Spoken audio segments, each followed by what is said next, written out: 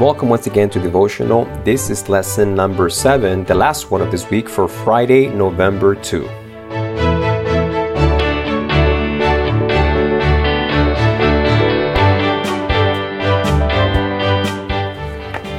This has been an awesome week, an awesome lesson.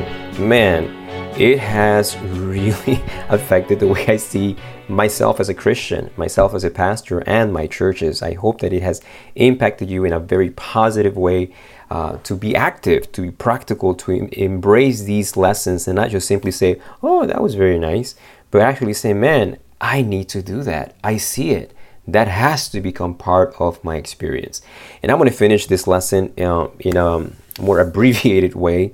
I'm just going to read one or two sentences from a paragraph in Friday's lesson, and I'm going to share with you a beautiful mission story that I think speaks to both of my churches, Monroe and Oakwood, but in a special way to the Oakwood Church.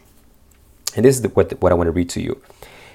This liberality on the part of the believers was a result of the outpouring of the Spirit. And liberality is here used as a word for generosity. Liberality was synonymous to generosity. The converts to the gospel were of one heart and of one soul. One common interest controlled them, the success of the mission entrusted to them, and covetousness had no place in their lives. The converts to the gospel were of one heart, of one soul, and one common interest controlled them, the success of the mission entrusted to them. And because this one thing controlled their minds, the success of the mission, covetousness had no place in their lives. You know, that's the antidote, like we said earlier in the week. The antidote against covetousness is the poor. And not just the financial poor, the materially poor, but Jesus says the spiritually poor as well. And the church has been entrusted with the rich, limitless, bountiful treasure of the grace of God, the knowledge of God through Jesus Christ. And so we have now a great opportunity to eradicate covetousness from our hearts, from our families, and from our churches. And like I said, this lesson speaks in a very, very direct way to both of my churches, but in a special sense to Oakwood Church. You may not know this. I didn't know that till about a year and a half of being in the church and listening to stories when it dawned on me. Our church is the American version of the mission story in this Sabbath school lesson entitled, Our Church is Schools. That is what it's the title of it. Our Church is Schools. And the reason I say that Oakwood in a special way resonates with this story, this mission story, is because long before the sanctuary, the beautiful sanctuary that we have existed, our church met in the gym of our school, which means that our church was so passionate about the mission field of our children, that it willingly, voluntarily chose to forfeit having this nice sanctuary to first having a school. And where would we have worship? In the gym. So they would pull out chairs, fold them out every Sabbath, and make the auditorium there, the little stage, the platform there, the area for the pulpit, and set up sound system. And after every church service, tear it down because, hey, school will be here on Monday.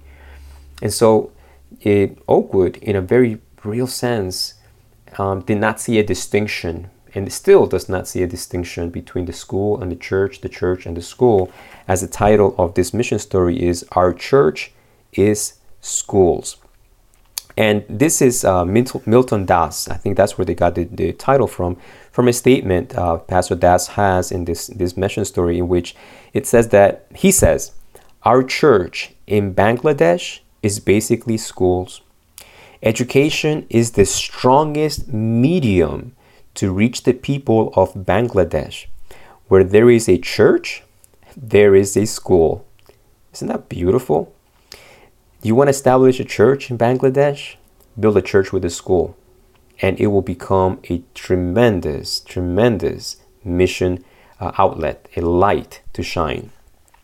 It gives some of the history in that country. A church member, Lal Gopal Mukherjee, and his wife Grace Kellogg began this work years ago. In the year 1906 is when a mission was established there. And today, there's Adventist schools that are thriving in this country. There's 162 million people there. There are 10,000 students attending 174 village schools, 10 city schools, and 9 boarding schools. Check out these stats. About 60 to 70% of the students are non-Adventist. Did you hear that? 60 to 70% of the students are not Adventist, and the figure rises to 99% in city schools, such as the Dhaka Adventist Pre-Seminary School, which teaches 1,535 students in the country's capital. So out of those 1,500 students, 1% is Adventist, 99% are non-Adventist, which means that through these children, the influence of Jesus Christ, the influence of his Bible can reach homes that would not be reached by our standard evangelistic efforts. This is the cry from the field. There are many more children waiting to go to our schools, waiting, hoping to go to our schools. And there's something about the leadership in this part of the world. It says that the Bangladesh Union Mission that covers the tuition costs of 3,000 underprivileged children a year through partnerships with the General Conference, Adventist supporting ministries such as Asian Aid, and the Adventist Development and Relief Agency, also known as ADRA.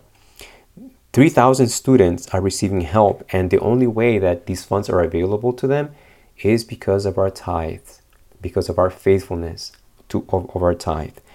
It says that the leader that is giving this report, Mr. Das himself, he received 16 years of Adventist education after an Australian woman paid his monthly tuition cost through Asian Aid.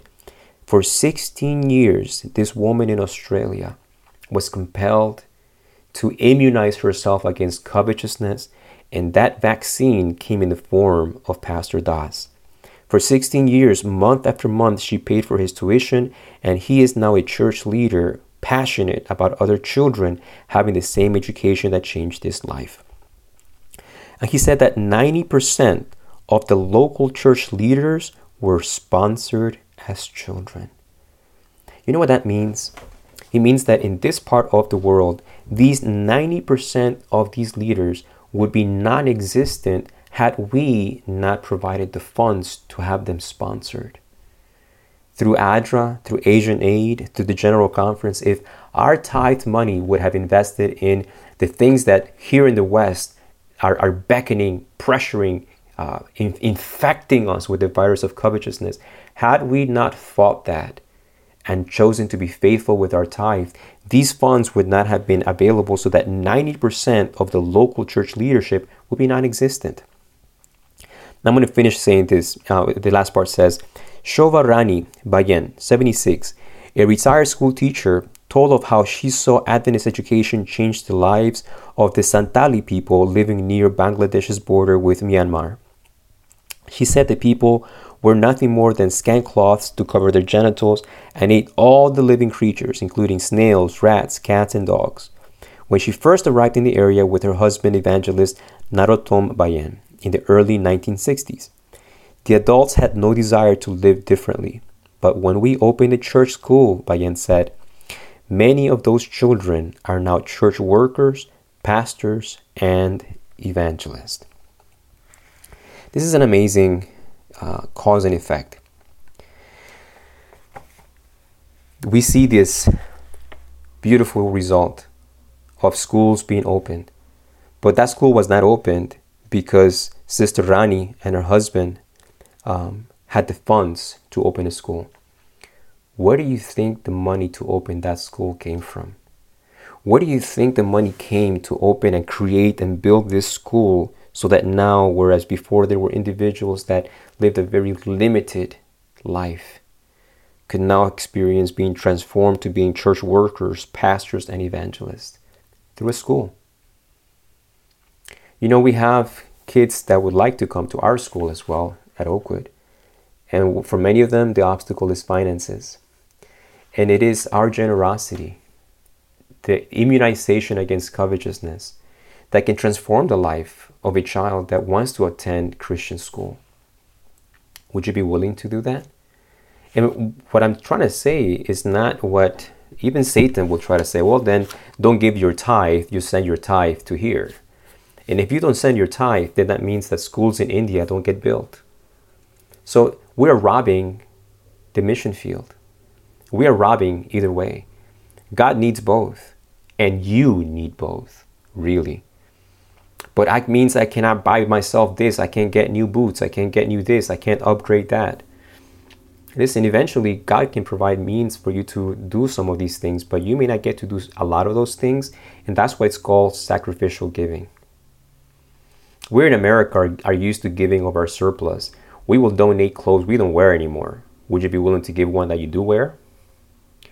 We're willing to give away cars that don't work anymore. Would you give one that does? Those are the things that we grapple with in our country.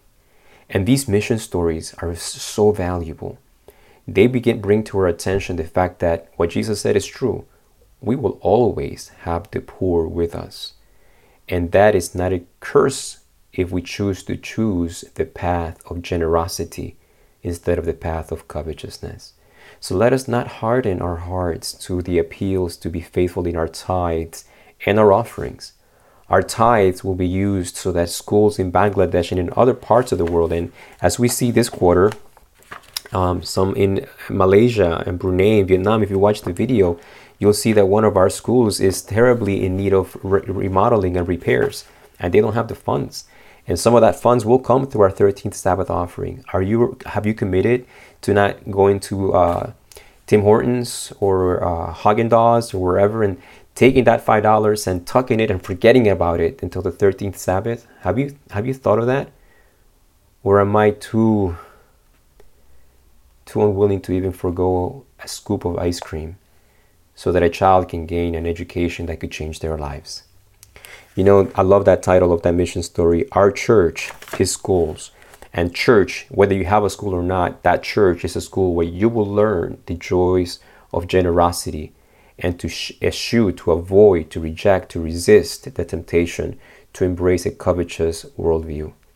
What a beautiful lesson. And like I said in a previous day this past week, Oakwood and Monroe have a wonderful opportunity of joining the Village Church in going on a mission trip next March. And I'm going to ask that you please pray for this, because this is going to be a very special opportunity in which our church, both churches, will be able to choose to be immunized against covetousness by giving of the blessings that we have, so that others may receive a blessing that they're praying for, a blessing that they're desperately in need of. In both ways, they will be blessed, and so will we.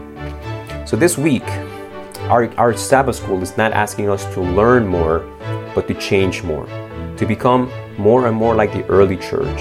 And it closes with a wonderful appeal. Be faithful. Be faithful in your tithes and offerings. It's not about money, it's about people.